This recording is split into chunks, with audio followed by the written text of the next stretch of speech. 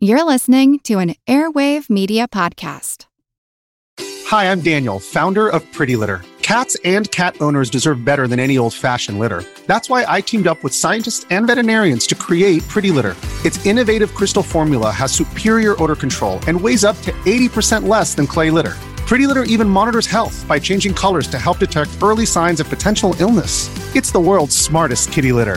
Go to prettylitter.com and use code SPOTIFY for 20% off your first order and a free cat toy. Terms and conditions apply. See site for details. It's $1 billion industry, and we're still learning about its effects and potential. I'm Jim Metzner, and this is the pulse of the planet. I think in the last couple of decades, we're seeing a trend in people realizing that video games have a big cultural role in our society. In some good ways, like we're starting to finally see video games as a legitimate art form, the way we see cinema and things like that.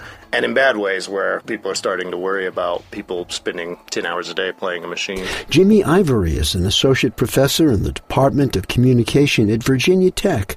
He studies the role that video games play in our society. So there's a lot of people that have been worried about video games making people harm other people, and they haven't found a lot of evidence for that.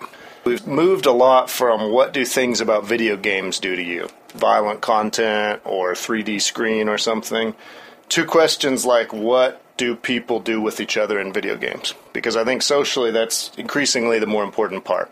Not what does it matter that you're pretending to be a soldier, but what does it matter that you're talking to all these strangers and maybe not always being nice to each other? So one thing the video game industry I think has made a lot of money off of over the years has been military-themed games. I'm not totally sure what that says about us. Could say something about the nature of our society and how we look at the military as something ingrained in our pop culture. This Call of Duty franchise is an example to me about how it's real tightrope trying to see if these things are sort of good or bad in culture. Like for some kids, is this the only information they get about things like the Normandy invasion? Maybe. Also, is having fun and storming the beaches the best way to learn about and simulate, the horrors of war? Maybe not.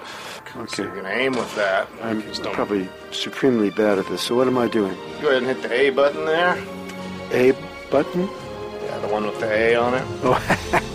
Oh, okay, I got it. Well, so much for my career as a gamer. I'm Jim Metzner, and this is the Pulse of the Planet.